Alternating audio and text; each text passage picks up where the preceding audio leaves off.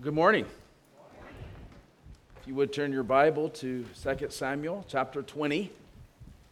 My prayer has been as we make our way through Samuel that we are reminded, even through a weak and very flawed king, that we have a better king.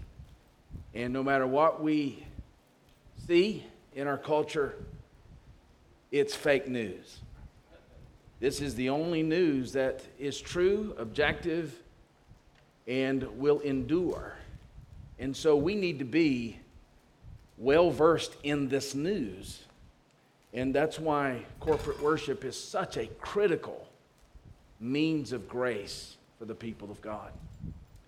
Well, let's pray and ask the Lord to bless our time this morning. Lord, your Spirit inspired this text thousands of years ago. And he had an intention when he did it.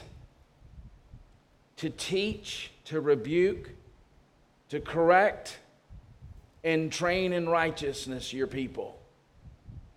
That your people might be thoroughly equipped for every good work. I pray that your preacher this morning would not get in the way of that. We pray that your word would do just that, as intended by your Spirit, the very Spirit of our Lord Jesus Christ, in whose name we pray. Amen.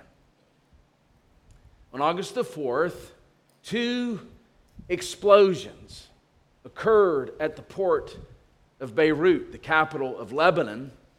A fire had been sparked, and soon this warehouse that was housing nearly 3 tons of ammonium nitrate, which had been stored there for 6 years without safety measures.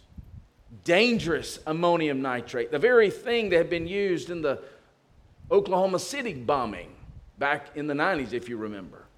Well, that warehouse caught fire, resulting into these 2 colossal explosions, and a supersonic blast wave radiated through Beirut. It was catastrophic. It destroyed, completely leveled buildings. Hundreds of people were killed. They're still coming to terms with how many.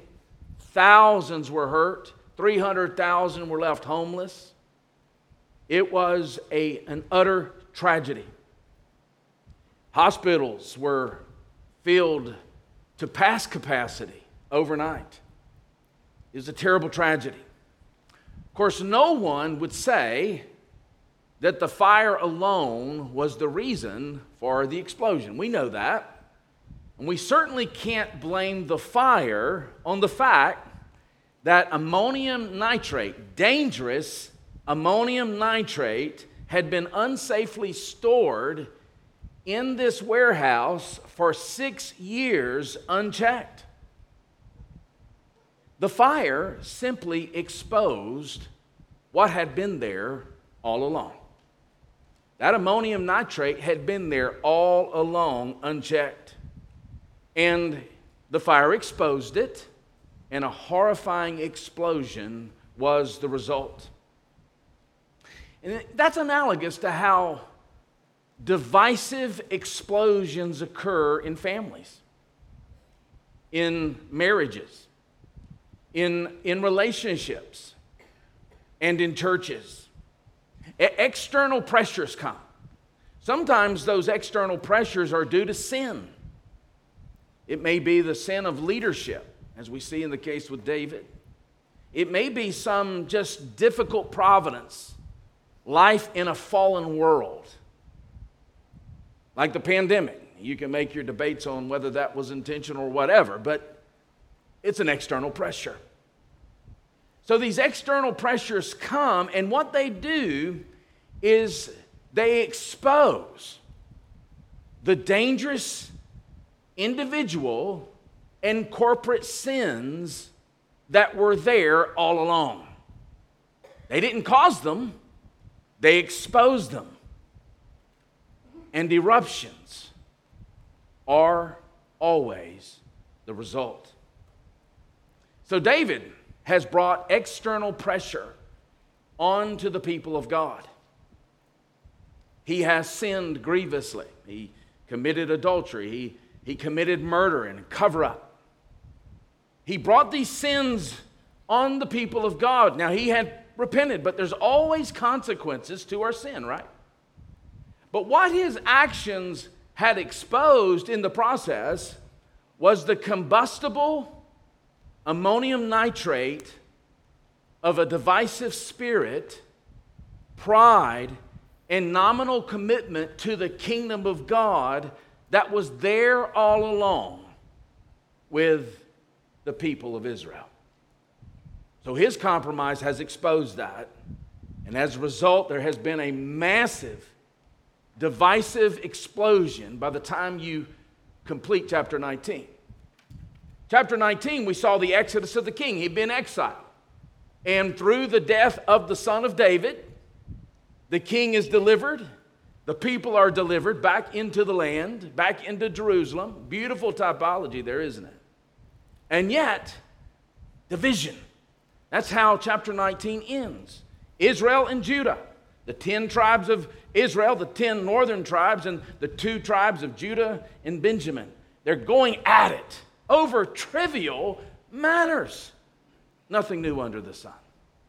And now the conditions are ripe for another combustible eruption. Division. Division is the primary fruit of an unstable kingdom. And the first thing we see here at the very first of chapter 20 is division produces divisive people among the people of God. Division begets divisive people. Now notice with me in verse 1. Now there happened to be there a worthless man. How would you like that on your tombstone?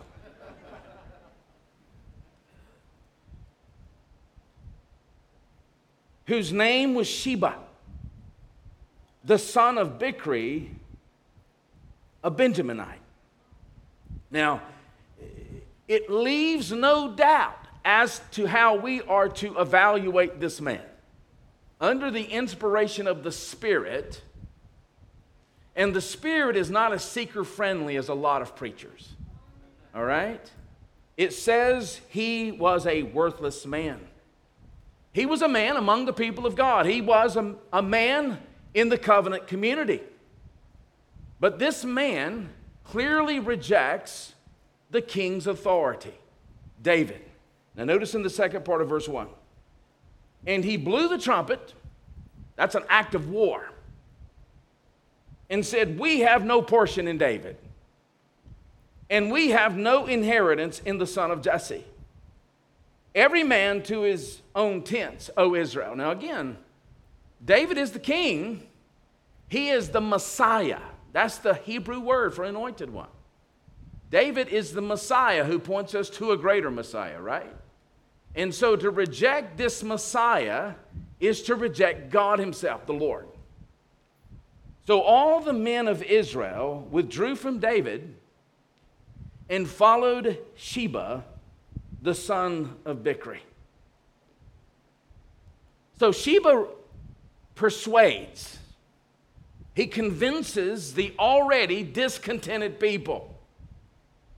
Discontented people tend to find discontented people. Well, he persuades the discontented people of Israel, which is the northern tribe, to succeed from what is essentially the kingdom of God.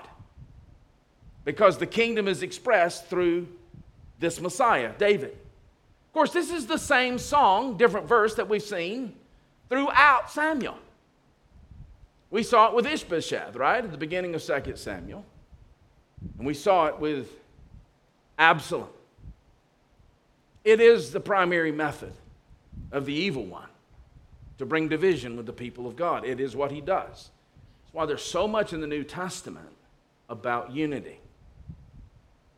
Maintaining the unity of the Spirit through the bond of peace. And it's easy to keep this as a historical lesson where we just learn about this historical figure named Sheba.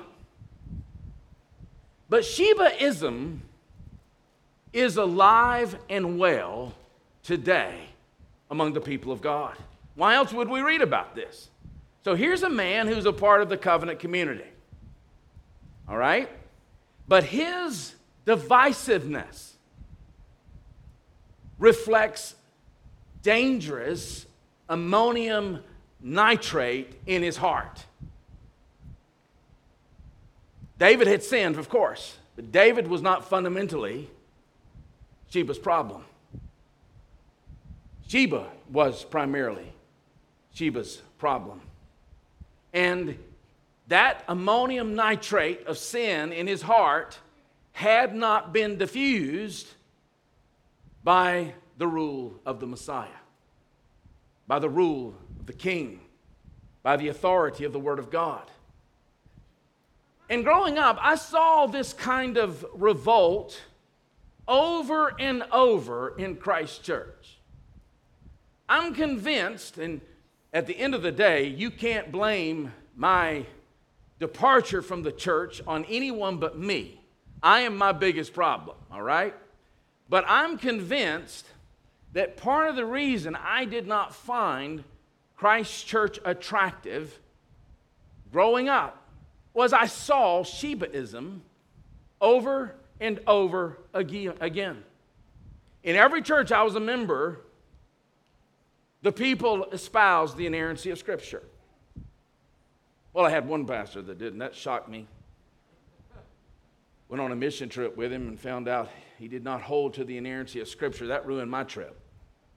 But in the main, I was in churches that espoused the perfection of the Word of God. And the people there espoused that. But in time, there would be external pressures, like the fire in Beirut. Test of faith that revealed that though they may confess the sufficiency of Scripture, or let's just say the inerrancy of Scripture rather, they did not embrace the authority of Scripture. So, this was a typical story in our churches growing up. Let someone in the church hurt someone else in the church. All right? Offend that person. And that person would never, I never saw a reconciliation. That person would never be reconciled, even if the offending party was repentant and longed for reconciliation and forgiveness. You could point out to that offended party where you better not pray the Lord's Prayer, because the Lord's Prayer says, forgive us our trespasses as we forgive those who trespass against us. You could point out Luke 17 where Jesus gives no alternative to the people of God, where he says if a brother sins against you and he repents, you forgive him. If he sins against you 7 times in a day and he repents 7 times in a day, you forgive him. But too bad. This person has been hurt too deeply. Scripture's authority be darned. And in the same way, to fail to make every effort to keep the unity of the Spirit or to be gracious with one another in disagreement. Can God's people disagree with each other? Of course they can. But to fail to be gracious in disagreement is a disregard of the authority of Scripture. No matter how much you can define, or well you can define, the inerrancy of Scripture. Lamentably, godly humility in handling differences is often the last grace to be developed. And it has devastation on the people of God. Indeed, Christians are good about turning from scandalous sins. We're good at that. And many Christians are good at Great Commission causes. But As William Blakey wrote in the 19th century, incidentally, he was born this year 200 years ago. And I say that because the things he was dealing with are the things you still see today. He says this: when they, that is the people of God, fall into differences, they are prone in dealing with them to leave all Christ's precepts behind them. That's haunting, isn't it? See in what an unlovely and unloving spirit the controversies of Christians have usually been conducted. I saw that growing up. I likely believe you saw some of that. How much of the bitterness and personal animosity they show. How little forbearance and generosity. How readily they seem to abandon themselves to the impulses of their own hearts. And unfortunately, this well-worn method of the devil is destructive. Notice in the second part of verse 2, he blew the trumpet, and you see what happens. It's devastating. They withdrew. But notice the second part in verse 2, the men of Judah followed their king steadfastly. There was a people who remained steadfast to the king. You cannot thwart God's kingdom, even by treachery.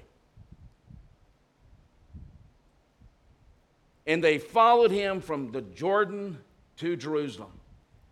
Israel, the people of God, were always vulnerable to division, as is Jesus' church today. Again, that's why there's so much on it in the Pauline epistles. As a result here, David returned to Jerusalem with only a small part of his kingdom intact. It's had a devastation. And again, he's partly to blame because of his sin. Well, notice in verse 3, and David came to his house at Jerusalem.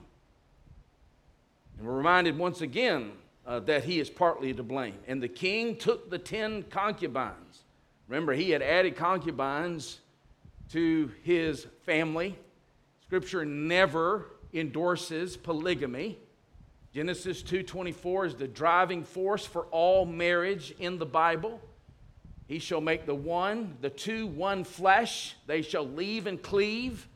And David has gone rogue with polygamy and adding concubines to his family. He had left them when he fled Jerusalem. That kind of shows you his disregard for the concubines. And remember, at this point, Absalom had abused these concubines. So he took the 10 concubines whom he had left to care for the house, and he put them in a house under guard and provided for them, but did not go into them. So they were shut up until the day of their death, living as if in widowhood. These are de facto widows. And what this reminds us is that the best of Israel's kings, and I would submit, the best of Israel's men, David, causes pain by his sin. And to make matters worse, this king, this godly man, cannot wipe away the tears.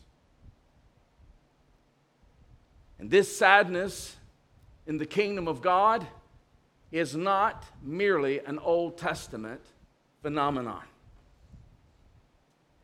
Countless scores of Christ's people know what it's like to be deeply hurt and have their lives turned upside down by the sin of others. And in some cases, by the sins of their spiritual leaders. It's horrific. But for those for whom this has happened, we have one better than David. We have one much better than David. One who binds up the brokenhearted, Isaiah 61, verse 1. And one who promises to wipe away all of the tears, Isaiah 25, verse 8. But David, instead of wiping away their tears, is in large part the reason for their tears, right? Again, what the Old Testament is doing is giving us a shadow of one will come by showing us the greatness of David, but also showing us the fallibility, showing us the sins, the weaknesses, the brokenness of Israel's best king. And that brings us to the next part of this passage. Division among the people of God distracts God's people from the mission. All right, notice in verse 4. Then the king said to Amasa, call the men of Judah together to me within 3 days, and be here yourself. Do you remember Amasa? He was Absalom's, you could say, general-in-chief. And now he's with David. So Amasa went to summon Judah, but he delayed because beyond the set time that had been appointed him. Now let's not forget, now I've tried to bring this out, where Israel was situated, it was situated geographically and providentially. God is provident, right? God is in complete control of everything, and he's working out his purposes. And so Israel was geographically located between the great world powers, all right, of the day. And so Israel was constituted in Exodus to be a kingdom of priests. They were to function in such a way to make God's name and God's ways known to the nations. They were to display to the rest of the world within its covenant community the kind of relationships, first to God and to each other, that God intended for humanity. That's one of the great defenses of the faith. When a pagan who has alienation and rebellion in his heart, and all of his relationships are dysfunctional as a result, he sees the people of God loving each other in spite of their differences. Israel had lost that vocation. A divided kingdom cannot carry that out, right? For one, it forced them to focus on the internal strife rather than being God's light to the nations. I saw a great illustration of this yesterday. In Ventura County, California, the firemen there were there on mission to put out the fires, the wildfires there in Ventura County. But a wild bull got loose. And so that wild bull was right there attacking the firemen. So instead of putting out the fire, they're having to put up with the bull. That's a good analogy. But notice here, Amasa and Judah were slow to respond. I think that's telling. Many are they who boast of their kinship to the king, but are slow with their fidelity and service to the king. Can that be true of us? Certainly can be true to the man looking in the mirror. We love cheap loyalty. We love it. We embrace it. Doesn't cost us anything. Well, notice in verse 6. And David said to Abishai, of course, Abishai is his nephew that we tend to love, but no one admits it. It's like the silent majority. Now, Sheba, the son of Bichri, will do us more harm than Absalom. That's a big statement. Take your Lord's servants and pursue him, lest he get himself to fortified cities and escape from us.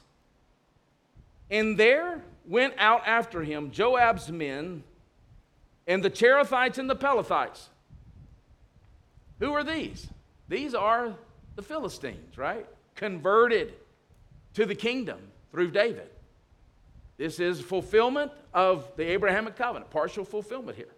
And all the mighty men, they went out from Jerusalem to pursue Sheba, the son of Bichri.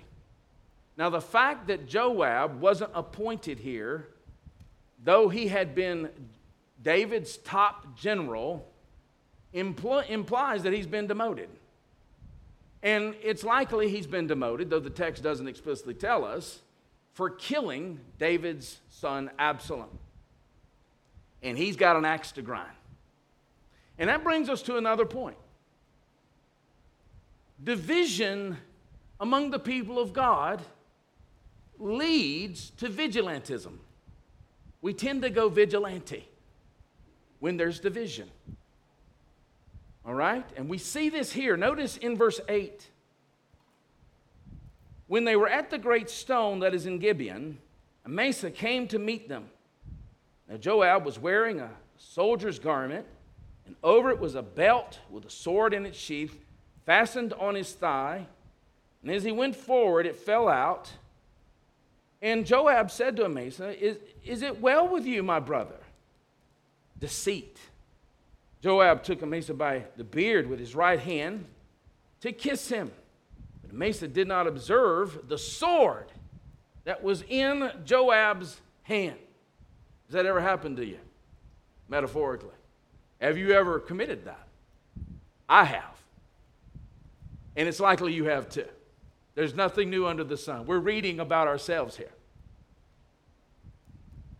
So Joab struck him with it in the stomach and spilled his entrails to the ground without striking a second blow, and he died. Of course, this isn't surprising. Joab bats 1,000 when it comes to assassinations. He always gets his man. He murdered Abner, chapter 3. He murdered Absalom, chapter 18. And from a fleshly perspective, we could say he had it coming to him. I mean, from a carnal perspective, we could say that Joab's actions here were understandable. He had just finished fighting a bloody battle, a civil war, if you will, against Amasa. And he likely considered him, Amasa, as guilty of treason. And so it may have been understandable from our fleshly perspective, but it was wicked. In fact, David, we won't take the time to look at this, but in 1 Kings 2, we'll speak about that wickedness. 1 Kings 2, verse 5. That brings us to our next point in the second part of verse 10. Division brings with it casualties. It brings with it casualties in the people of God. Horrific, painful casualties. Notice in the second part of verse 10. Then Joab and Abishai's brother pursued Sheba, the son of Bichri. One of Joab's young men took his stand by Amasa and said, "Whoever favors Joab and whoever is for David, let him follow Joab." So the impression that Joab is giving here is that what's done in the name of David will also be done in his service. No matter how much Joab diverted from David, and how often does he do that?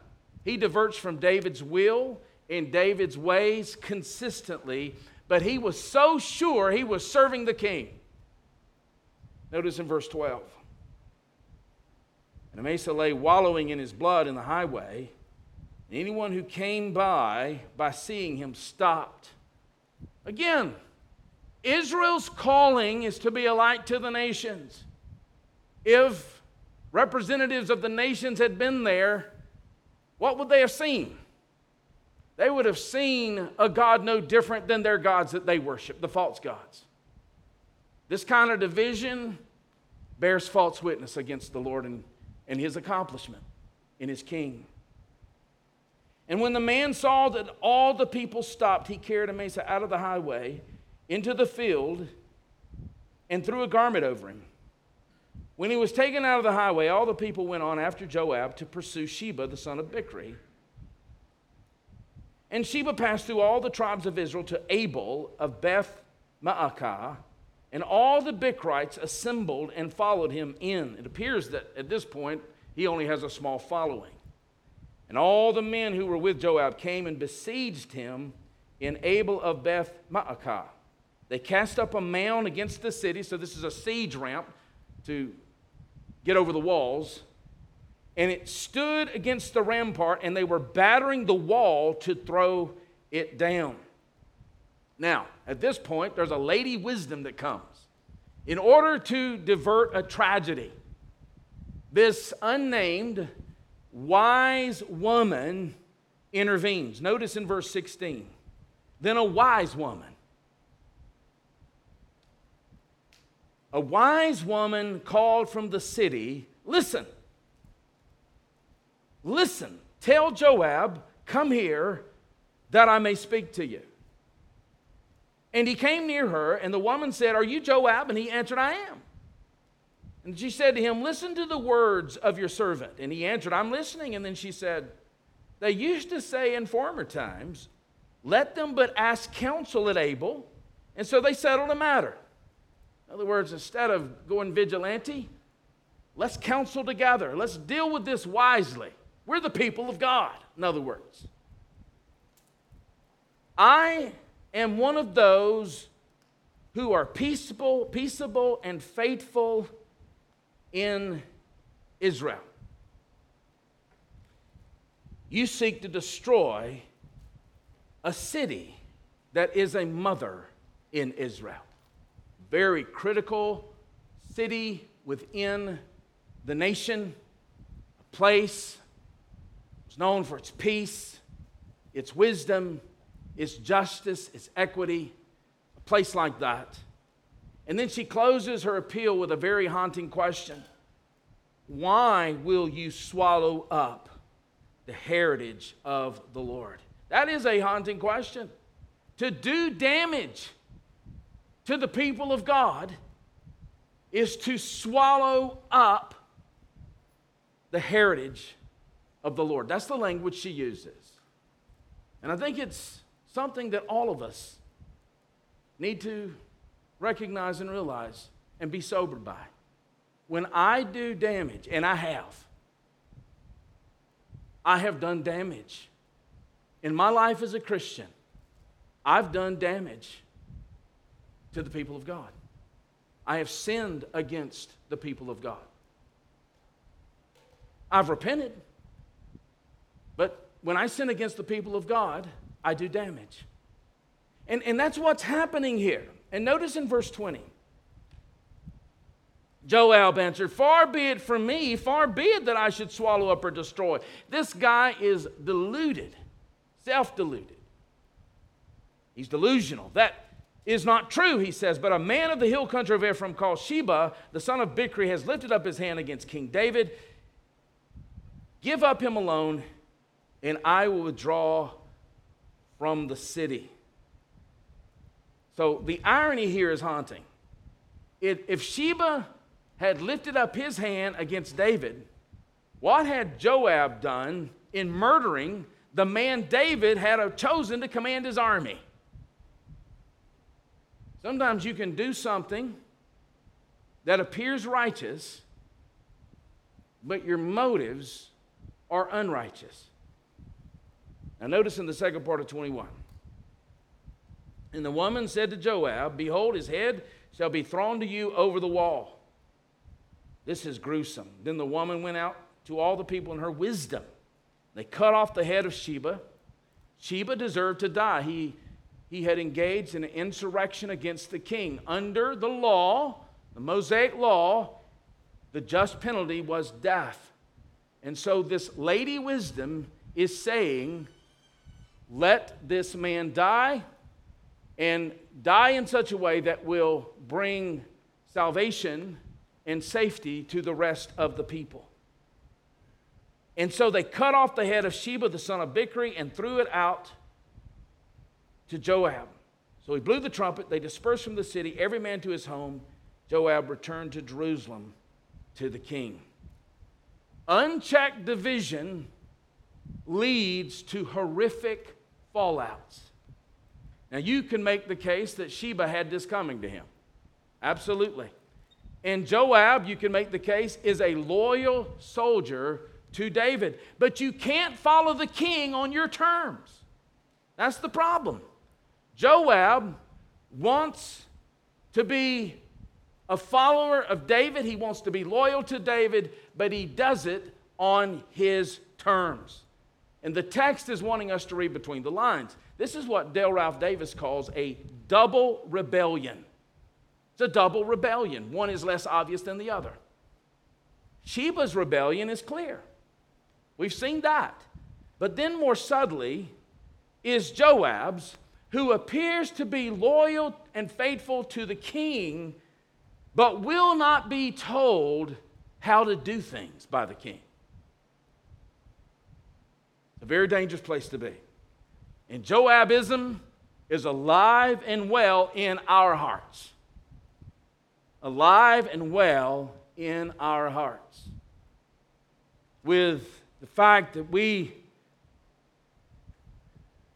espouse Him as Savior and Lord and King, but there are areas of our life that will not come under His reign. We sequester them and we rationalize them. That's Joabism. And chapter 20 ends in a way that drives home the tragedy of this unchecked division. Division, we're going to see at the end of this chapter, diminishes the influence of the people of God. Notice in verse 23. Now Joab was in command of all the army of Israel, and Benaiah the son of Jehoiada was in command of the Cherethites and the Pelethites, and Adoram was in charge of the forced labor. Don't lose sight of that. That's new. And Jehoshaphat the son of Hilid was the recorder, and Sheva was the secretary, and Zadok the Abiathar were priests, and Ira the Jerite was also David's priest. So this is the second time we read an account of David's administration. The first time we read about his administration was at the end of chapter 8. All right, now this is important because the differences between the administration we read about in chapter 8 at the end of that chapter, starting in verse 15, and the administration we read here are telling. First, what we see in chapter 8, verse 15 are these words. David reigned over all Israel. David reigned over all Israel, and David administered justice and equity to all his people. Well, at this point, David's not reigning over all Israel. See what division has done? It's minimized the influence of the kingdom of God. And it's far from certain that justice and righteousness is prevailing now. I mean, note that Joab is still in charge of the army. That seemed fine in chapter 8, but Joab is a rogue soldier. He does things his way, even while he confesses David as king. He is guilty of a lot of blood on his hands, and there's nothing repentant about Joab. Not a bit. Finally, David has named someone named Adoram in charge of forced labor. That's slavery. That's slavery. And this is new in David's reign. And in time, we don't have time to trace this out, it's going to include Israelites. And it's going to contribute to the eventual permanent division and fracture of Israel for slavery. And yet, in spite of present appearances, this is so important for us, because right now, when I turn on the news, and if I'm not walking in the Spirit, I get angry, I get mad, I get bitter, I get anxious, I get fearful. I have about every negative emotion you can possibly have when I see the chaos in our land. And I see neo-Marxism trying to take over. And I see saw this last night. I had to send it to some of my old teammates. A former football coach from my college days, who was a strong professing Christian, embracing everything antithetical to Scripture. Black Lives Matter, Marxism, abortion, LGBTQ, all of these things he's embracing. He had a sign in his yard he posted. Love is love. And I read that and I get angry. What we're seeing is horrifying. What we're seeing in Samuel is horrifying. And yet, in spite of present appearances, there's a promise. You cannot develop promise amnesia. What's the promise? 2 Samuel 7. That promise drives the rest of the Old Testament. Indeed, that promise drives the rest of the Bible. That promise drives the rest of history. Son's coming. He's going to be a faithful son. Whereas you and I tend to act like Joab and Sheba, this son comes and fulfills all righteousness. Not one moment of his life did he even think like Joab. Not one moment of his life did he even think like Ziba. He was the faithful servant, covenant keeper for us. And then this king came and he experienced the humiliation of an incarnate life, undergoing the miseries of this life, the wrath of God, the death of the cross, being buried in a borrowed tomb for a time, but this king was exalted. Didn't we sing about that this morning? He was exalted to a permanent place at the right hand of the Father. He has been appointed as the victorious God-man for us, as Lord and Savior, the Lord from heaven. And He has accomplished everything for us that nothing can be taken away from by the culture. Nothing. It can't be taken away, no matter what we see. He has accomplished our salvation. He has accomplished our eternal destiny. And even in this present age, He promises His covenantal presence and His care for His people. People like us, who are more like Joab and Ziba than we care to admit. He has secured peace, shalom. And the church should reflect that. The church should reflect that, and when it doesn't, we bear false witness to His accomplishment. He has secured reconciliation. That's why we're not... Listen, racial reconciliation, it's already occurred. We're just to walk in it. It's already been accomplished. It cannot be accomplished by changing social structures. It has been accomplished through the blood of His cross. And now by His Spirit, He exposes... This is so important. He's reigning, He's ruling, and He's ruling by His Spirit. Having accomplished our salvation, He exposes by His Spirit the ammonium nitrate of sin that now resides dangerously in our hearts. But not to cause explosions, but to kill it. That's why He exposes it. To kill it, lest it kill us. So that we might, by His Spirit, love each other in such a way, in spite of our differences and disagreements, that reflects His light to this world and this culture that is under His judgment. Consider these words from Herman Bavinck, and then we're going to partake of the table. I love these words from the great theologian Herman Bavinck, late 19th, early 20th century. It's from his third volume of his Reformed Dogmatics. During his, that is Christ's, humiliation. Now, what is the humiliation? It's his incarnation. He comes and he comes as our substitute, and he lives a life fulfilling righteousness. He goes to the cross. He dies. He's buried in the tomb. That's humiliation. During his humiliation, he never for a moment used his divine power and divine attributes to please himself, unlike David. All right, not that he had divine attributes, but he used the gifts that he had to please himself, right? He used his power and authority he had, entrusted to him to please himself, but not Jesus. And to defeat his enemies,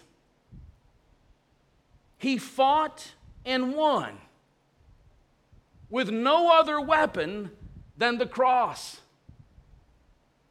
Isn't that beautiful? He fought and won with no other weapon but the cross.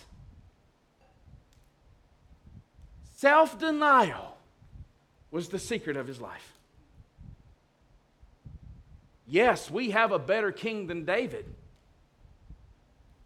And this self-denial is our calling in response to him, right? A self-denial that diffuses the remaining ammonium nitrate of sin that resides in all of us.